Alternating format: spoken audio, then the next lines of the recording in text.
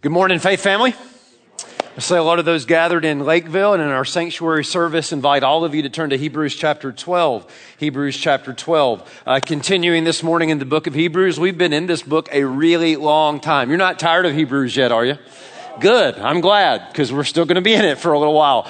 We've been in it ever since back, I think it was September we started this. And we've been studying this about the idea of sometimes there's times in our Christian life when it's easy to quit, it's easy to give up, it's easy to throw in the towel and just say enough. And yet this book is written to encourage us in our faith, to encourage us to keep going. And I trust that it's done that. And every week you're being challenged, no matter what's going on in your life, to keep pressing forward in faith. And we started this year off talking in Hebrews 11 about what faith is, why faith is important, and just what this whole life of faith is all about. And so this morning we come to Hebrews chapter 12, which is really kind of a climactic point of the author's argument of what he's really driving all of this towards. And so let's look here at Hebrews 12, beginning at verse 1. I'm going to ask in all of our locations, if you're able to please stand, just as a way of honoring the Word of God. We here at Berean believe that the Word of God is the Word of God, that this comes to us with God's very authority. Look at verse 1. It says, therefore, since we're surrounded by so great a cloud of witnesses, let us also lay aside every weight and sin which clings so closely. Let us run with endurance the race that's set before us, looking to Jesus, the founder and perfecter of our faith, who for the joy that was set before him endured the cross, despising the shame, and is seated at the right hand of the throne of God. Consider him who endured from sinners such hostility against himself, so that you may not grow weary or faint-hearted. This is God's word. Pray for me that I'd be faithful to the text, and pray with me. And let's ask God to come talk to us this morning. Let's pray. God, thank you for this time to be together. Thank you that you have given us your word. It is alive, it's active, it does transforming things. And so I'm asking you this morning to come again and teach us what it means to live by faith. Help us understand more of what this life is all about. And I'm really just praying for a time of encouragement and edification for those here today in your word. So come and meet us here by your Spirit, we pray in Christ's name. And God's people said, amen. Amen. Please be seated. You were doing fine. Everything felt good. You were moving along at a good pace.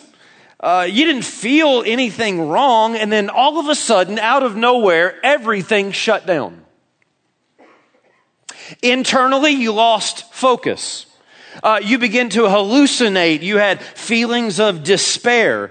Externally, your legs stopped working, your hands became wobbly, your mind, your brain became dizzy, and every single muscle in your body hurt. In fact, it's not even an exaggeration to say that in that moment you actually felt as though you were going to die. Some of you know what I'm talking about. I just gave you the symptoms of what's known as hitting the wall. Let me actually show you what it looks like. Here's a guy who's running a race and everything looks fine. He's doing fine. And then what I want you to notice is how all of a sudden, like out of nowhere, everything just shuts down. His body just completely stops working. It's everything he can do just to keep going, to keep moving forward. But he eventually gets to the point where he literally can't move at all. It's as though he actually hit a wall. Everything was fine. And then all of a sudden, like literally in just a matter of moments, a matter of seconds, everything stops. Hitting the wall is something that all long-distance runners experience at some point. And the reason why this happens is very simple. Your body has what's called glycogen. It's a carbohydrate in your body that your body uses for energy, for fuel. In fact, it's the most readily available fuel source for your body. you have about 1,800 to 2,000 calories of glycogen. The average runner burns about 100 calories of that a mile. That's why somewhere around mile 18 or 19 or 20, or some of you might say, how about mile 2, right? Your body's like, I'm done. I got nothing left because it's burned up all that glycogen. And because of that, the brain wants to shut down. It wants to go in preservation mode. That is why people that have hit the wall experience like internal issues. That is, their thinking is off. It's negative. They feel feelings of despair and sadness. Externally, the body responds. It shuts down. It can't move. And all of this, you feel like, I'm never going to finish. I'm done. Faith family, have you ever hit the wall? I don't mean in a marathon. There's actually a lot of areas in life you can hit the wall. Some of you relationally have hit the wall. You just come to that point where you're like, I'm finished. I'm done with this. Some of you, I know because you're good Baptists, you've hit the wall after a big meal. You know that feeling like when you eat so much, you literally say, I can't eat anything else. It's like you hit a wall. Some of you have been there financially where you cannot pay the bills and file bankruptcy. Some of you are artists and writers and you've been there. You can't think of anything. Nothing creative is coming to you. It's like you've hit a wall. Some of you have been that way at work where you're like, I literally cannot work here anymore. If you would just stop and think about it, there are areas in your life where you kind of know that feeling of hitting a wall. Now let me ask you something. Lakeville Sanctuary, everybody listen. And I hope you're willing to be real today. Have you ever hit the wall spiritually? You were going along in this race of faith and everything seemed to be fine and then it just unraveled. Your mind wasn't working right. It wasn't being renewed. You lost your affections. You lost your passion. Your faith felt weak. And honestly, though you really didn't tell very many people, you didn't know if you were going to keep going or not. You weren't even sure you wanted to. If that's happened to you, if you're a Christian today and you know what it's like to spiritually hit the wall, listen to me, you're not alone. That is exactly what happened to these Hebrew Christians. These Hebrew Christians, the one to whom this letter, this sermon is given, they had spiritually hit the wall. Let me show you their symptoms. Look at verse 3. Consider him who endured from sinners such hostility against himself, so that, in other words, consider Jesus so that you may not grow weary or faint-hearted. That is spiritual fatigue and discouragement. Have you ever been there? Have you ever been spiritually tired? Not the kind of tired that comes from trying to please God. We've talked about that the last few weeks. I'm talking about the being tired from the sufferings and the trials of life. Tired from the fact that the Christian life is spiritual warfare. And you're just weary and you're discouraged. Look at the symptoms that continue verse 12. Therefore, lift up your droopy hands. Strengthen your weak knees. Make straight paths for your feet so that what is lame may not be put out of joint, but rather be healed. That is, you have symptoms of droopy hands. That is, you've lost all passion for the work. Weak knees. You have a non-existent prayer life. You feel consumed with fear. Your paths are not straight. That is, there's no sense of purpose or direction in your life. You're not walking in the Word. You don't have to verbally respond, but have you been there? Where spiritually you hit the wall. Well, what I want to say to you this morning is you're not alone, and that's not abnormal. Now, I don't want you to stay there. The author of Hebrews doesn't want them to stay there, but we have to say that, listen, sometimes on the road of faith, that's what happens. You remember we've been talking about this over the last several weeks. What does it mean to live by faith? You've got one path that some people take, and that's trying to please God through self-effort. And we're saying, no, that's not the path. The right path is trusting God. And it's actually in trusting God that you please God. Now, Faith Family, if you've been here the last few weeks, help me out. How does this road work? You enter into situations in life. God has spoken about that from His Word. And what do? Say it loud. Like 6 people. I would like to welcome the 2,000 of you that are brand new this morning. Where have you been?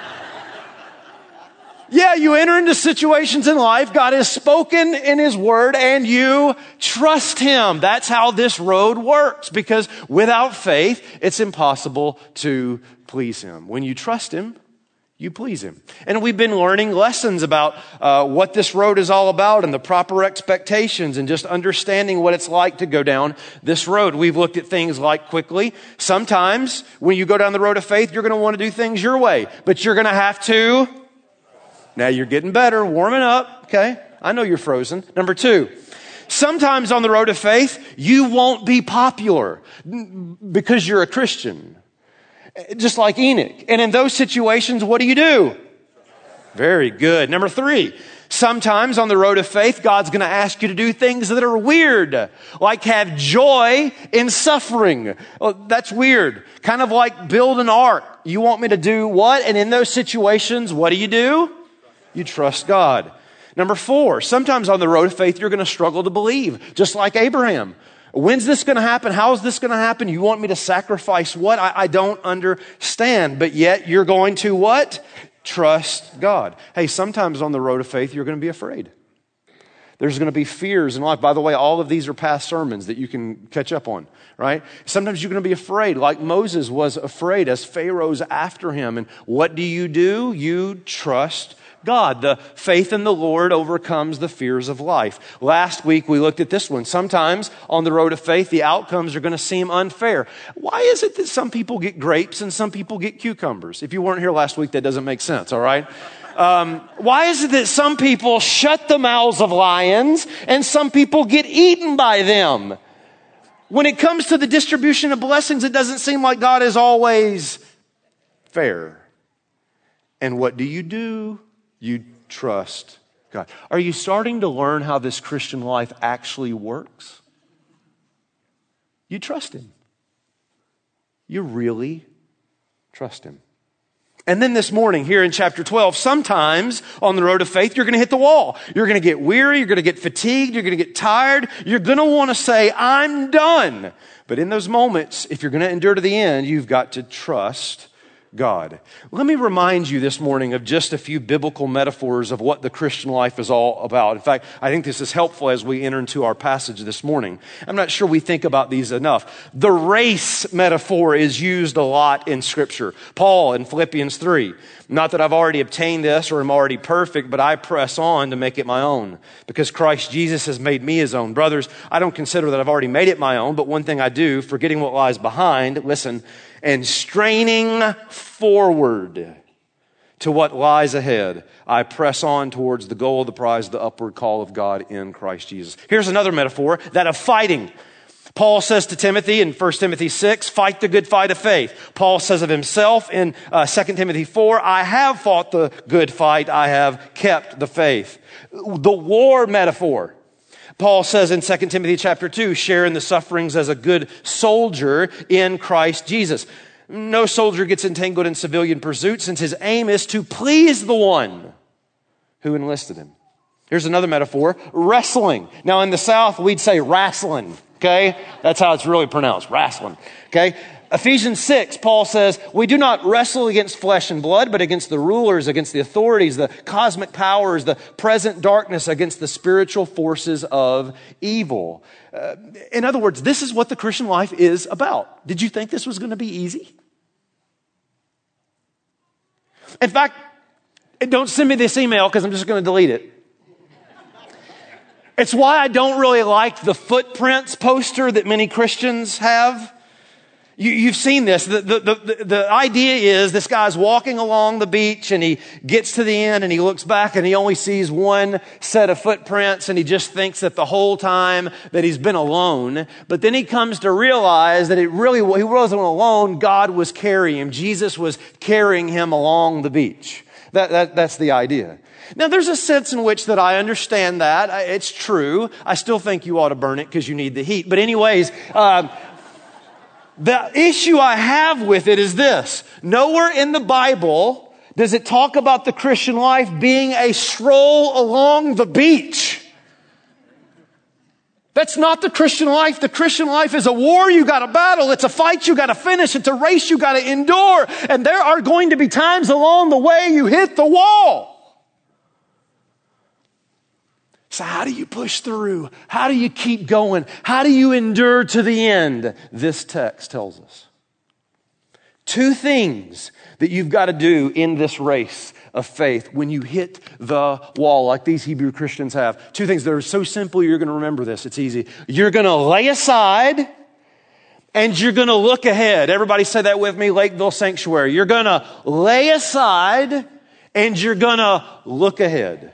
Now notice it in the text. First of all, lay aside, if you're going to endure to the end, lay aside is required for this race. Look at verse 1 of chapter 12. Therefore, you'll see it here in the text. Since we're surrounded by such a great cloud of witnesses, let us lay aside. I just ripped it off the Bible. Every weight and sin that clings so closely, let us run with endurance the race that is set before us. Now, these Hebrew Christians would have absolutely understood this idea of laying aside. In fact, the literal in the Greek is the idea of stripping down. And again, these Hebrew Christians would have known exactly what the author is talking about. I hope you're ready for this. Because in the ancient Near East, most athletes would compete in the nude. If you've zoned out, you've zoned back in. What did he say, in the nude? Yeah, like that's what happened in biblical times. They would literally strip down. Aren't you glad we don't do that today? Can I get an amen? That's the loudest amen I'll get all day.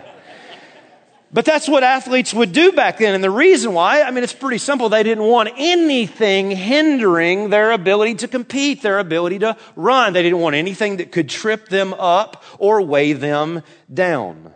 And so that's it. Now again, we don't go to that extreme today, but I bet you if you've watched like a basketball game, what do they do after warm-ups? They strip off their warm-ups. It's the same idea. So there's some things you got to strip off. Right? Some things you got to lay aside if you're going to run well. Here's the first thing. And I'm going to tell you, I struggle with this passage because the Greek is general.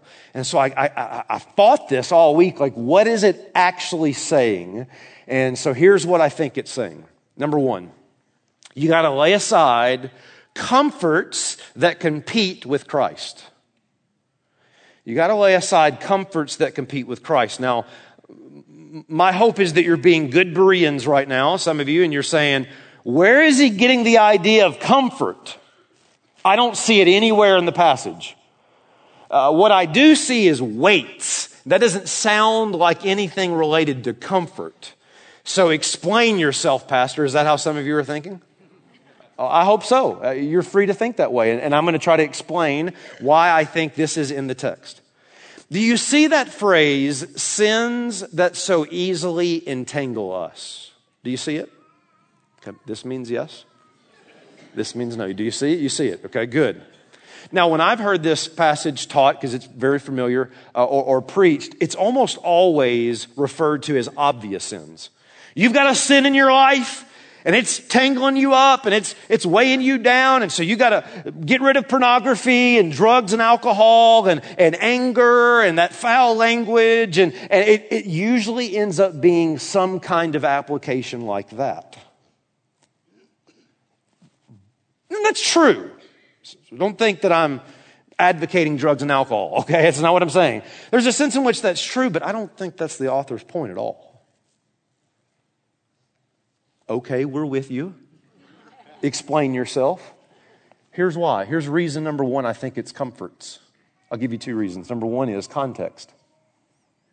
Listen, These Hebrew Christians are not tempted to go back to the honky-tonk bar, strip clubs, or casinos.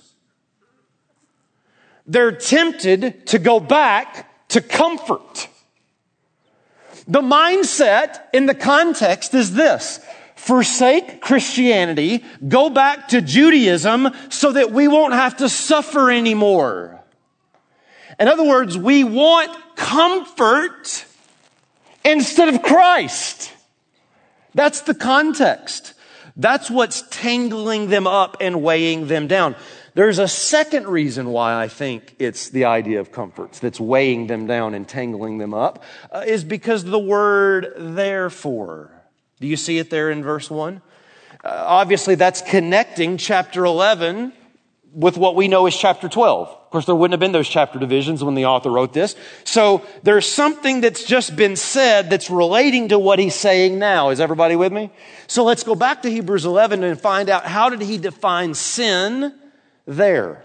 Look at Hebrews 11 and verse 23. Hebrews 11, verse 24, rather. By faith, Moses, when he was grown up, refused to be called the son of Pharaoh's daughter, choosing rather to be mistreated with the people of God than to enjoy the fleeting pleasures of sin. There it is.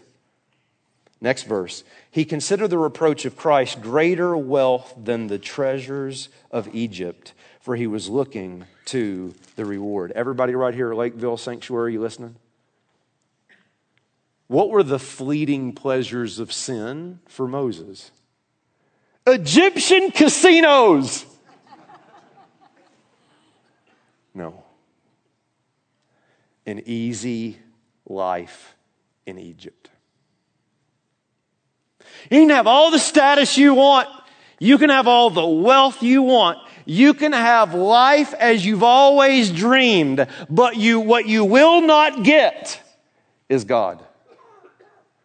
Moses, what your race, listen, is calling you away from the fleeting pleasures of sin. That is, it's calling you away from the comforts of this world to run the race I have marked out for you. So that's why I'm arguing that this is the comforts. It's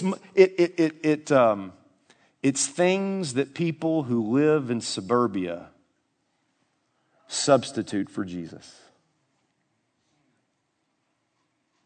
Give me my perfect life with my perfect family, with my perfect job, and all the while you don't see those things, while they may be good things, actually competing for your affections of Christ alone. Listen to what Jesus says in Matthew 13, verse 22. As for what was sown among thorns, this is the one who hears the word, but the cares of the world, the deceitfulness of riches, choke the word, and it proves unfruitful. Here is the point that I think the author's making to them and to us. The comforts of this life can make it hard to carry a cross.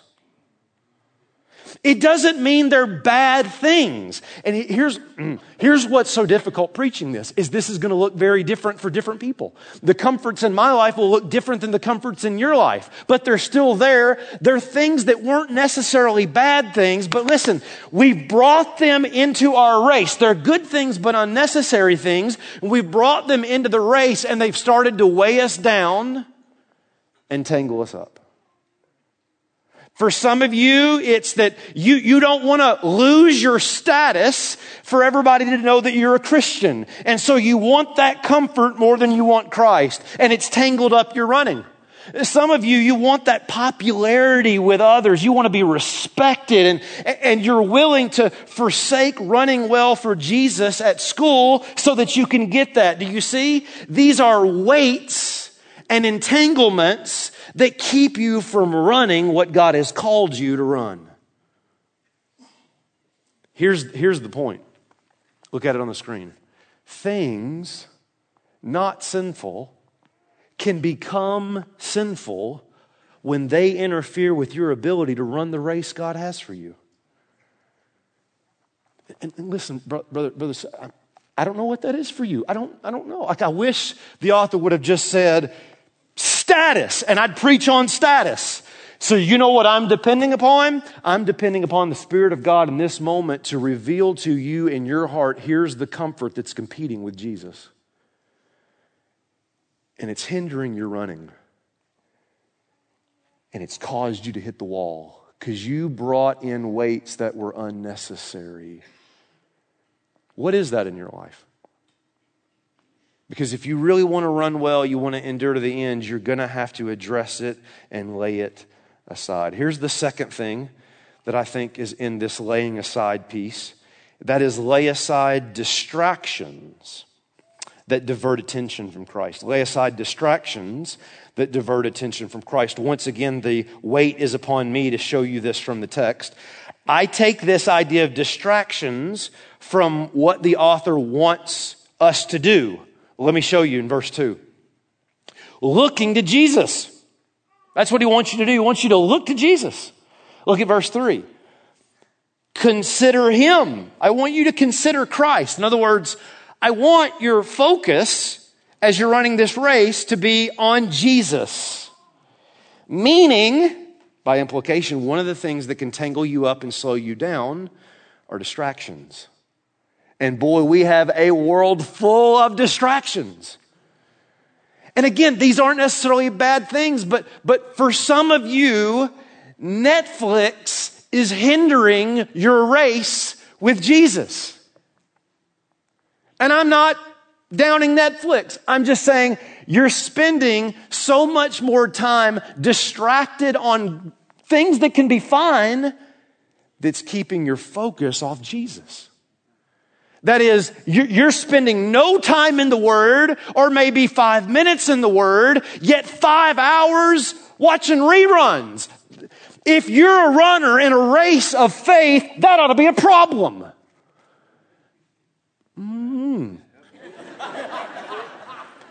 And listen, I can say things like that now. After preaching here as long as I've preached here, most of you know that I don't come at this with a heart of legalism. This isn't a stop listening to music and watching movie. That's not my heart at all. This isn't some legalism. This is just saying, man, you're in a war. You're in a battle. You got to go. You got to fight. You got to run. And there are things along the way saying, me. Put your attention over here, and you're going to hit the wall if you don't stay focused on Jesus. That's what he's saying. There are comforts along the way. There are distractions along the way that will weigh you down. Doesn't mean they're bad things, but they'll weigh you down, and they will entangle you. They'll trip you up. Let me give you an example of this in Acts chapter 6. I think this is helpful. The apostles were brought a good thing. Watch. Now, in these days, when the disciples were increasing in number, a complaint by the Hellenists arose against the Hebrews because their widows were being neglected in the daily distribution. You've got widows that are not being fed. All in favor of those who think widows should be fed. Good. That's what true religion is caring for the orphan and the widow, right? James says that. This is a real, legitimate issue. And the 12 apostles summoned the number of the disciples and said, it's not right that we should give up preaching the word to serve tables. Now, it'd be very easy to look at that and say, what a bunch of arrogant group of guys. Too good to wait tables. That's not what they're saying. What they're saying is that's not the race God has marked out for me.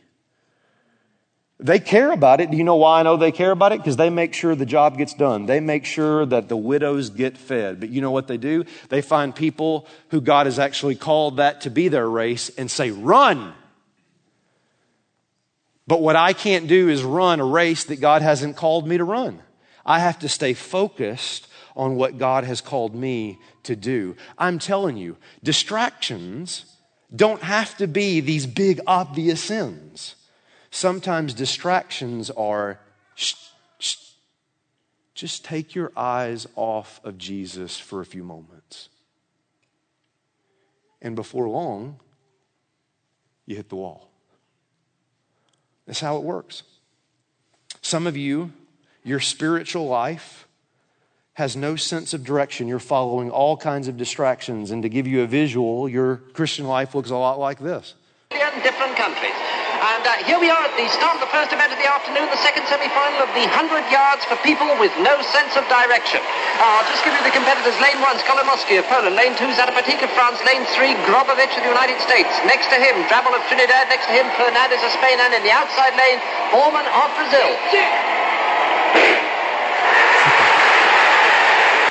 That's so true, man. That's how our life looks. Some of you, you just saw your calendar in visual form. And again, man, it's not that these are bad things. You just, like this morning, if you've hit the wall and you want to endure the end, you got to lay aside. You got to lay aside. You got to strip off.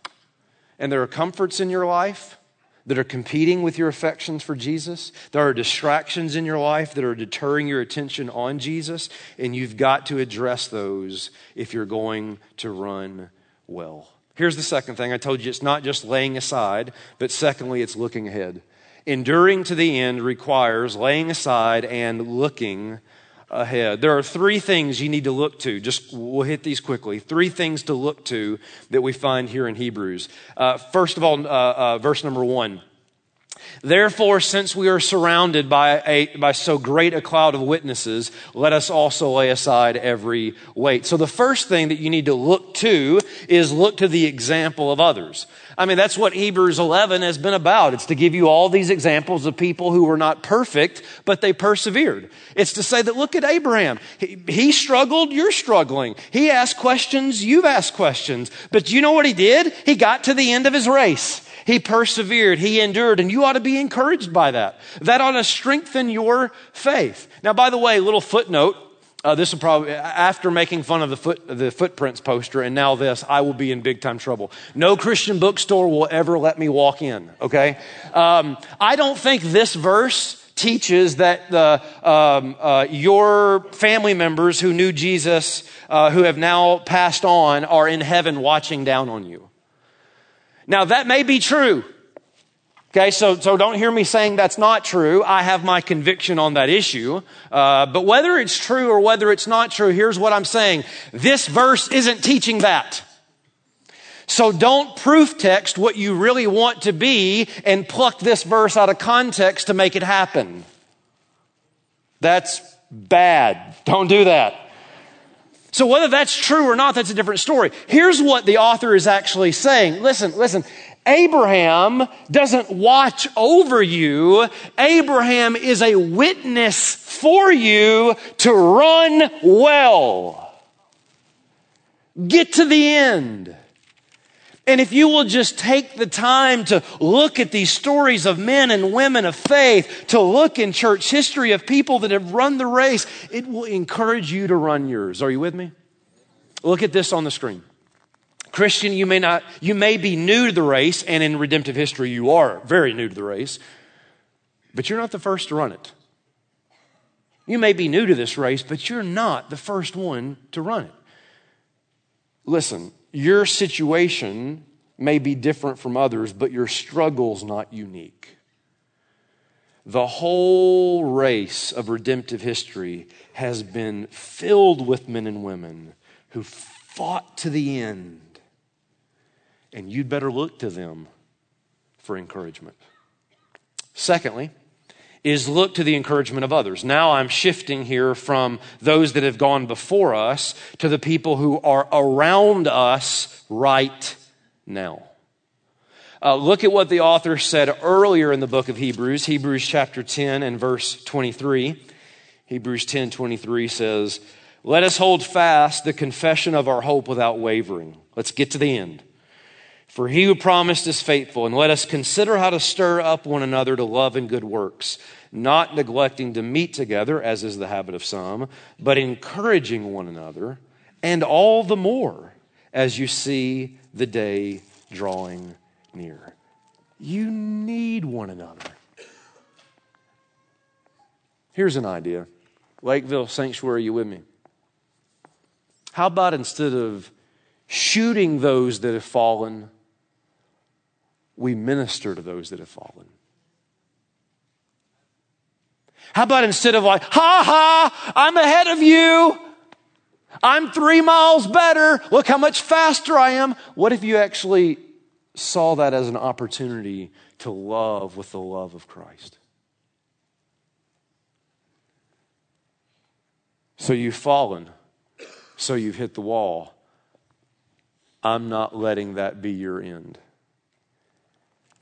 If I have to carry you to the finish line, so be it. Now get this. The author is saying to real Christians living in time and space who are suffering real sufferings, don't neglect one another. Look to one another for encouragement. Stir one another up to love and good works. Who is stirring you up? Who is fanning the flames of passion for God in your life? Oh, if you think for a moment you can run this race alone, you will not finish. Because the race of faith is a community project. We run together. Amen? Because at the end of the day, you're not gonna get a gold or a silver or a bronze because you beat somebody else. Do you know what winning in the Christian race is? Finishing. So if we all cross the finish line at the same time, guess what? We all win together. Who is it in this church, in your life, that you know has hit the wall? And what are you doing to serve them and minister to them and encourage them? And by the way, if you've hit the wall, don't be so arrogant as to not let others in to encourage you and to build you up and edify your faith.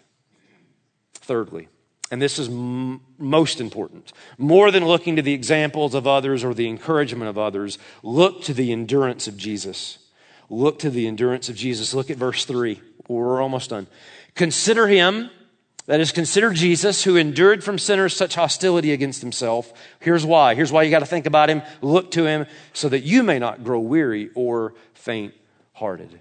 In other words, if you're going to endure for Christ, you have to constantly be reminded of his endurance for you. Somebody just say, would you say that again, Pastor? Okay, I will. All right. If you're going to endure for Christ, you have to constantly remind yourself that he endured for you. Do you think about that often? How often do you preach the gospel to yourself every day? I wonder this morning if before your feet ever hit the floor in the morning, that you think about the gospel. You think about, okay, my feet are about to enter this race today.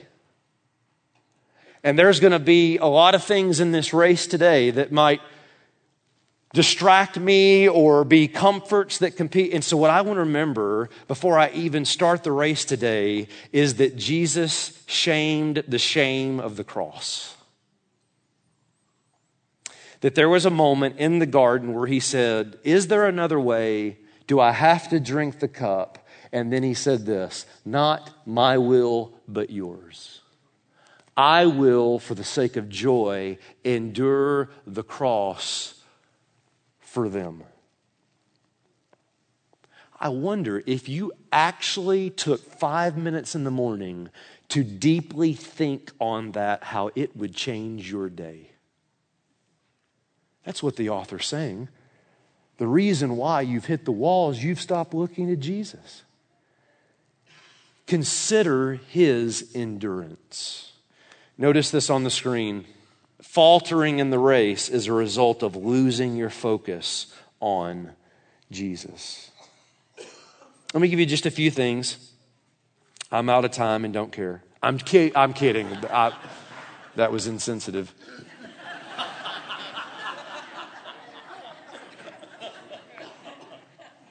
Let me give you just a few things quickly. Okay, rapid fire, jot them down, put your seatbelt on. Here we go. Number one. Hey, Faith family, you got to run your race. You got to run your race. The author here shifts from all these examples in Hebrews 11 to these Hebrew Christians in chapter 12. What's he saying? Come on. Abraham can't run this for you. Your pastor can't run this for you. Sarah can't run this for you. Yo mama can't run this for you. Your friends can't run this for you. Everybody right here, you have to run your race. Now, we're running this together, and we're with each other, but you still got to run your race. It's the race that God has marked out for you. Secondly, make sure that you're running the right race. Make sure that you're running the right race. If you're here today and you're running a race called religion, stop it. Because the right race is a relationship with Jesus Christ where you live your life trusting Him with your life. That's the only race. That's the right race. So make sure this morning you're on the right course, the right path. Because you don't want to get to the end of this and realize you ran the wrong thing. It's the race of faith. The race of faith. Thirdly, oh man, I wish I had 2 hours.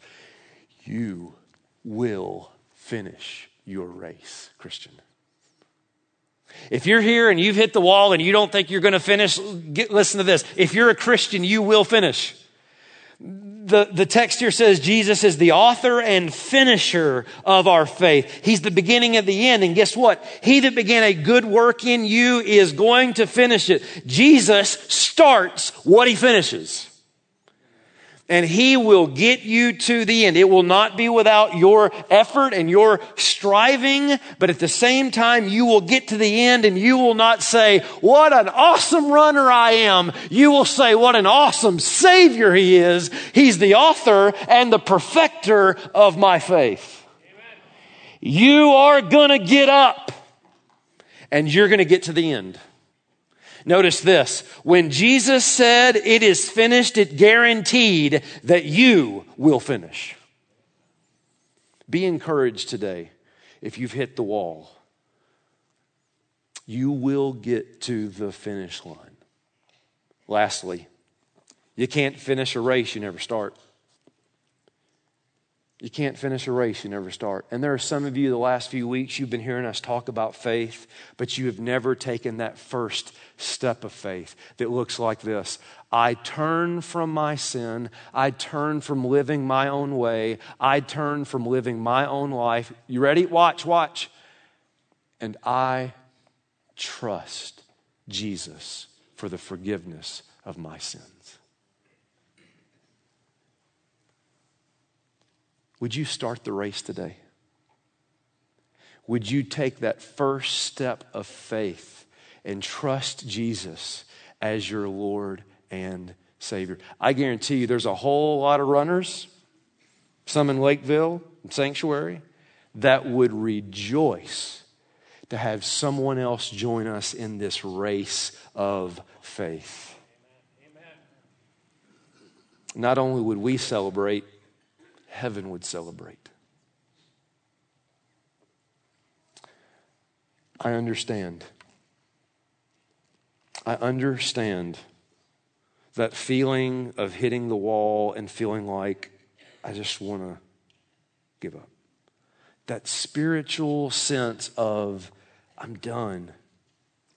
And if you're here today and you feel that way, the text is saying to you, lay aside, but more importantly, look ahead. Look to Jesus, because do you remember how in His race, He hit the wall as well? Don't you remember when His hands became weak? When His feet could hardly move? When He felt a sense of total despair? And yet He trusted His life to the Father. And 3 days later, He bust through the wall.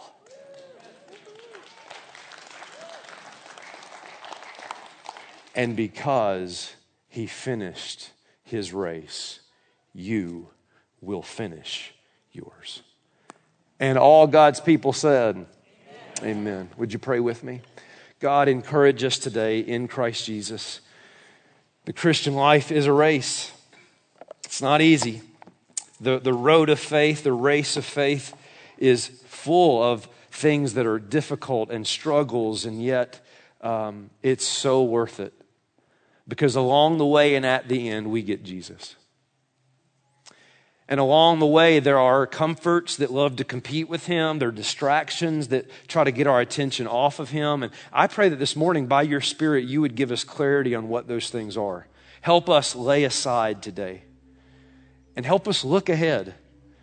Yes, to those that have gone before us, to those that are around us right now, but more importantly, just to take some time and meditate on the cross, to think about an empty tomb, and to know what that guarantees and promises for us today. So come meet us here, encourage our hearts, we pray, in Jesus' name. Amen.